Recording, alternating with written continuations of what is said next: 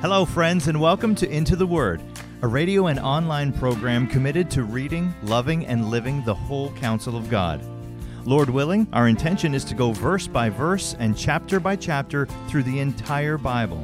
Here to continue that journey is our Bible teacher at Into the Word, Pastor Paul Carter. Your word is a lamp unto my feet. If you have your Bible with you, I'd love for you to open it now to Hosea chapter 2. The chapter division is probably unhelpful here. Most commentators put verse 1 of chapter 2 back with all the content of chapter 1. Let me read that to you. Say to your brothers, you are my people, and to your sisters, you have received mercy. And that is probably best understood as the conclusion to the hope oracle at the end of the first chapter. You recall that chapter 1 was dominated by some extraordinarily difficult and ominous imagery. The young prophet Hosea was commanded to marry a wife of whoredom and to have children of whoredom by her.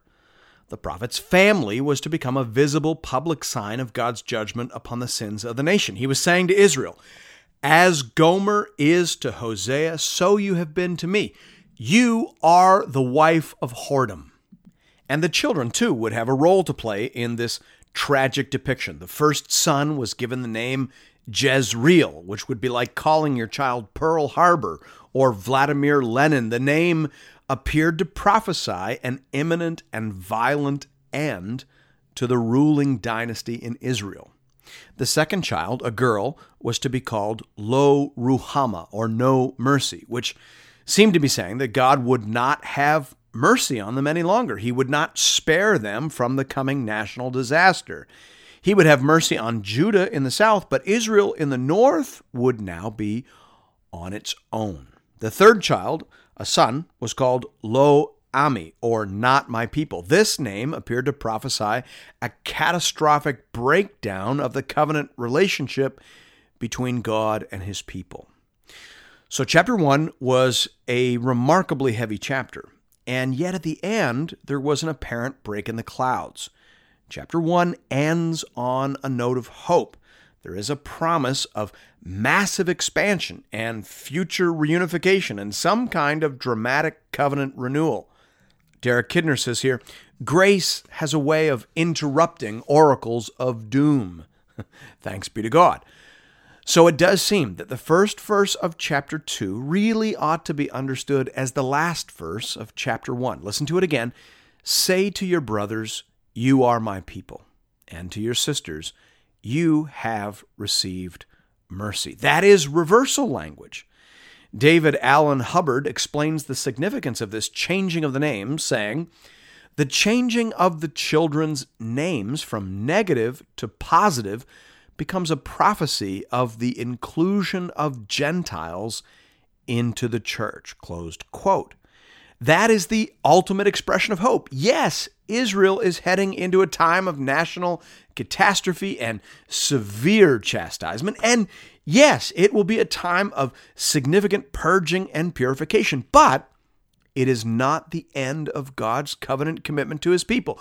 There is a future, there is a promise, and there is hope. That is the word of grace that interrupts the oracles of doom in Hosea chapter 1. Thanks be to God. Hear now the word of the Lord beginning at verse 2 of Hosea chapter 2. Plead with your mother, plead, for she is not my wife, and I am not her husband, that she put away her whoring from her face and her adultery from between her breasts. So here, God is now using this metaphor that we've established of the marriage relationship between Hosea and Gomer to press his case against the nation of Israel. Go tell your mother to put away her whoring from her face. Tell Israel to stop committing idolatry. Tell Israel to stop pursuing the gods of the nations. That's the call of this text, and it is given to the prophet and also to the people. The people should go tell their mother, that's Israel, that if she doesn't knock it off and get herself straightened out, then God our Father will visit our home in wrath and judgment. Sometimes people have a responsibility to speak truth to power. And they are being told to do that in this passage. Go tell your mother to stop playing the whore. Verse 3.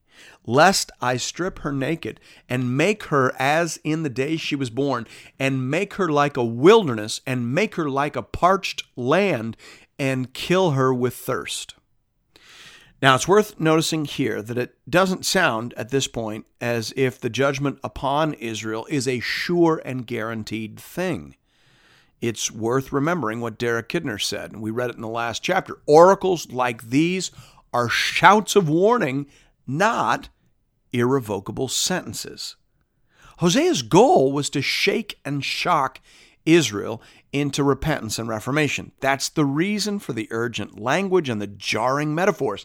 He wants to avert this disaster. So he's going after their minds, their thoughts, and their emotions. And he is warning them that time is running out and the patience of the Lord will not endure forever. Verse 4.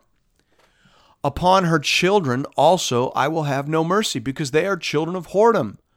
For their mother has played the whore. She who conceived them has acted shamefully. For she said, I will go after my lovers who give me my bread and my water, my wool and my flax, my oil and my drink.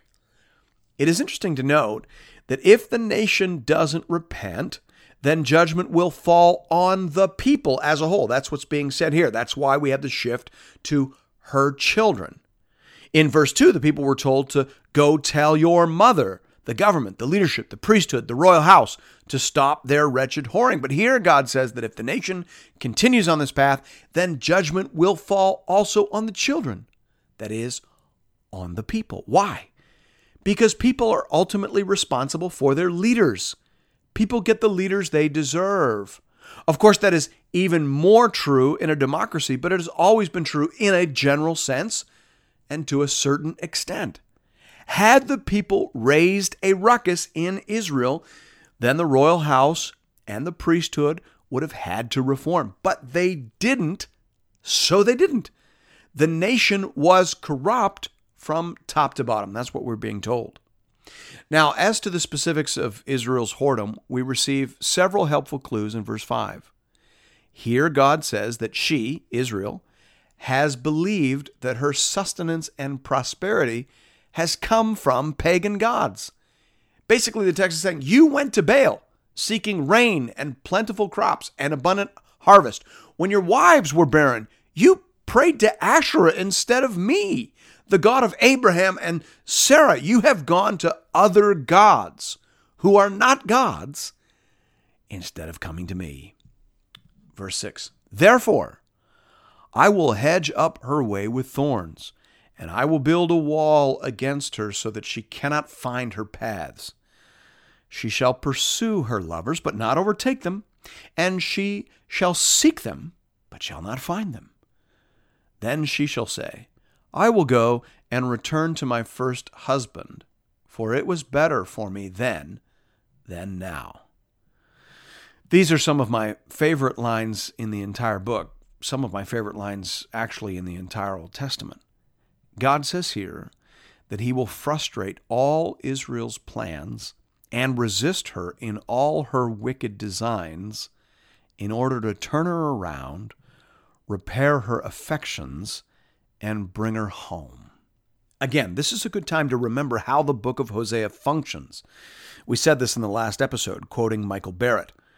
Hosea's unselfish love for Gomer symbolizes generally God's gracious love for his people. It typifies specifically Christ's self-sacrificing love for his church, closed quote. So God is saying, as I am commanding you to hedge and restrain and pursue Gomer, so I shall hedge and restrain and pursue Israel, and so Christ shall hedge and restrain and pursue his church. Hear that.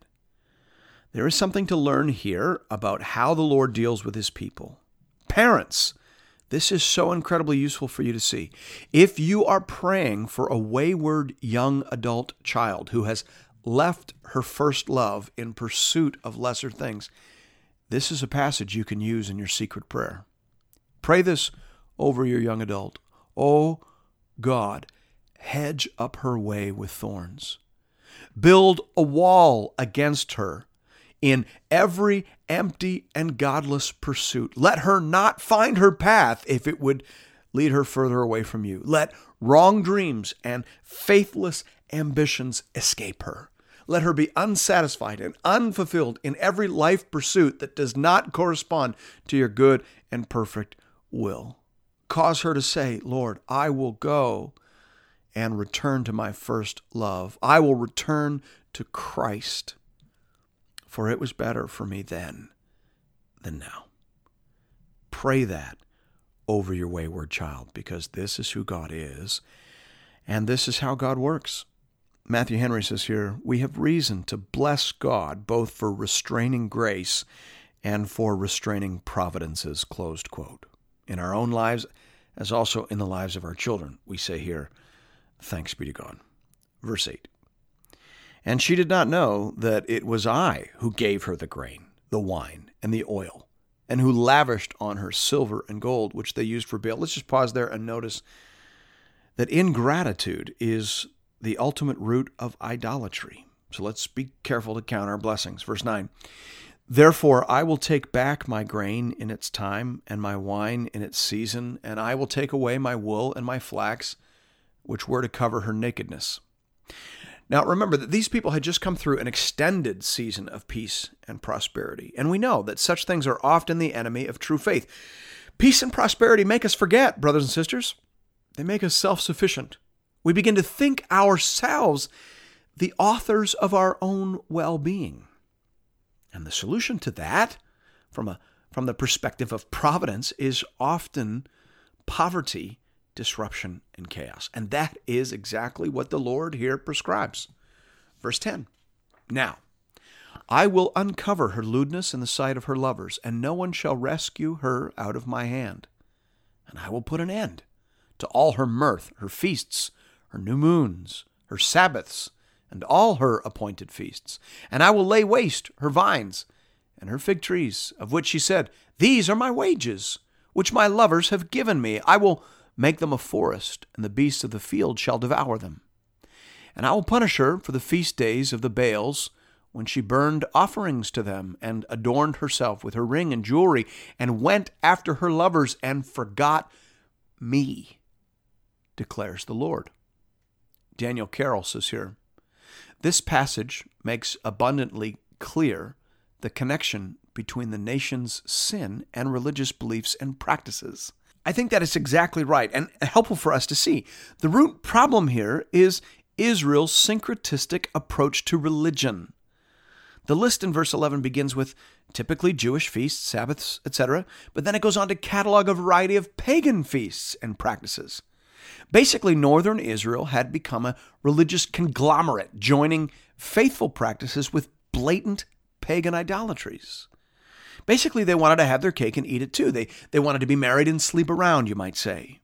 They wanted to have God and maintain a connection there, but also build a connection with all the petty deities of their Canaanite neighbors. But God is not having that.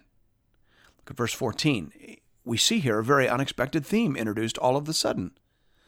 Therefore, behold, I will allure her and bring her into the wilderness and speak tenderly to her. And there I will give her vineyards and make the valley of Achor a door of hope. And there she shall answer as in the days of her youth, as at the time when she came out of the land of Egypt. And in that day, declares the Lord, you will call me my husband, and no longer will you call me my Baal. For I will remove the names of the Baals from her mouth, and they shall be remembered by name no more. So once again here, we see this surprising, miraculous, marvelous pattern of oracles of doom being followed, interrupted by oracles of hope and blessing. Here, God seems to be speaking of the exile as a type of second honeymoon. The desert, of course, can be a reference back to the original desert wandering after the Exodus, or it can refer to a time of punishment, as per Ezekiel 29:5. And here it seems to be both.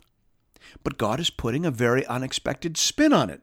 This exile, this punishment, this desert wandering will actually be the occasion of a fresh covenant renewal between God and his people.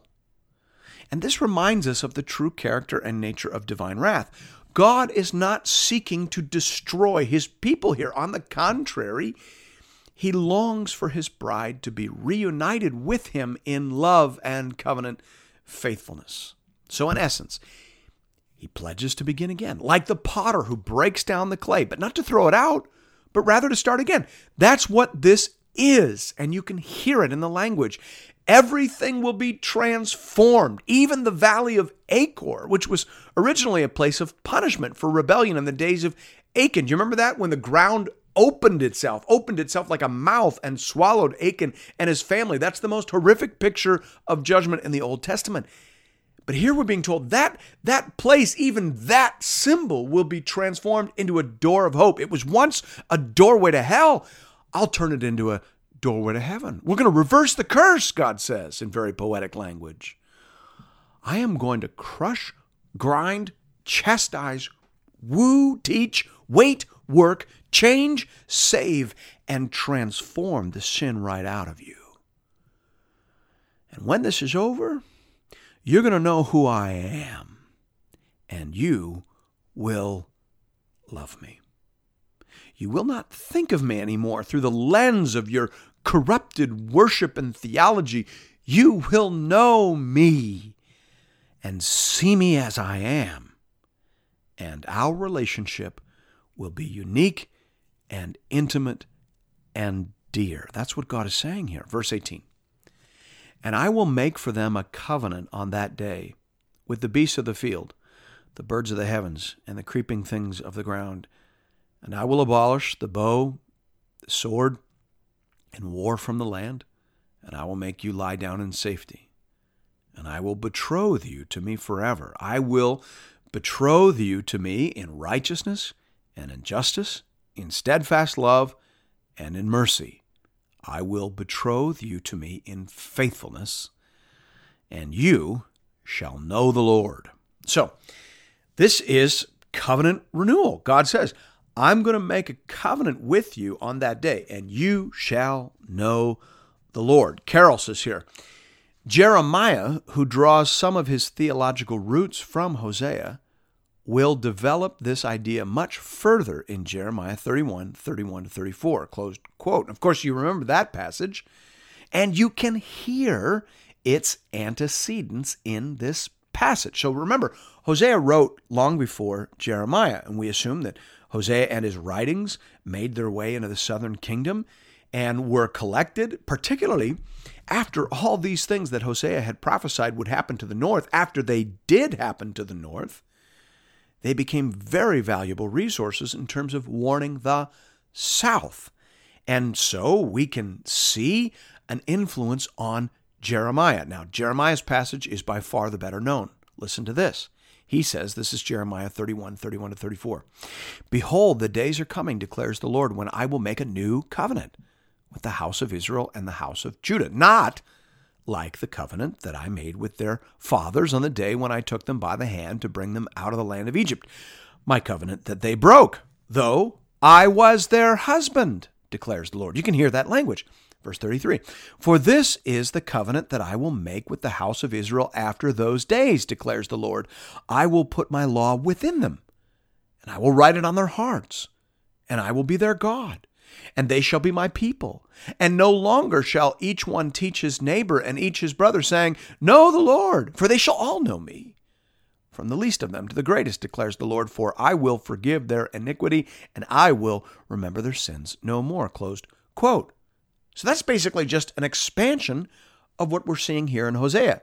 God says that after the purge and purification of this coming national disaster, after the trauma of Assyria, and then following Jeremiah, we might add, and after the trauma of Babylon, which is basically the second wave of this purge, after the effective dissolution of the political entities known as Israel and Judah, after that breakdown, there will be a build-up. There will be a covenant renewal. And this new covenant will be more inwardly focused. It will be a matter of the heart, a covenant of the heart, and it will come with better and nearer graces, and it will result in a nearer and dearer intimacy, such that everyone included in it will know the Lord. And it will be founded upon the forgiveness of sin. It will be a new start with a new heart and a new spirit. Praise the Lord. And this work that will be done in us will, in some sense, be for the world. You can see that in verse 21. And in that day I will answer, declares the Lord. I will answer the heavens, and they shall answer the earth. And the earth shall answer the grain, the wine, and the oil, and they shall answer Jezreel. And I will sow her for myself in the land, and I will have mercy on no mercy. And I will say to not my people, you are my people, and he shall say, you are my God. And so here we come full circle back to chapter 2, verse 1. The names of the children will be reversed. The time of expansion and renewal and reunification will have come. The Apostle Peter provides inspired commentary on this passage. He says to a mostly Gentile church in northern Asia Minor, once you were not a people, but now you are God's people. Once you had not received mercy, but now you have received mercy. 1 Peter 2:10. So, this is a tremendously far-reaching vision. It sees into the dark and into the desert, and beyond that, marvelous light. God has a plan, brothers and sisters. It is a long plan and a hard plan, but it is ultimately and finally a Jesus plan. It is a plan to heal us, restore us, renew us, and enlarge us, and it is a plan to bring us home. Thanks be to God. Thank you, friends, for listening to another episode of Into the Word. If you're interested in additional resources or previous episodes and series, you can find those at intotheword.ca. You can also connect with Pastor Paul and other Bible readers on the Into the Word Facebook page. Just type Into the Word into the search bar. If you'd like to contribute to this listener-supported program, go to the website and click the Give bar in the top right corner. Once again, that's intotheword.ca.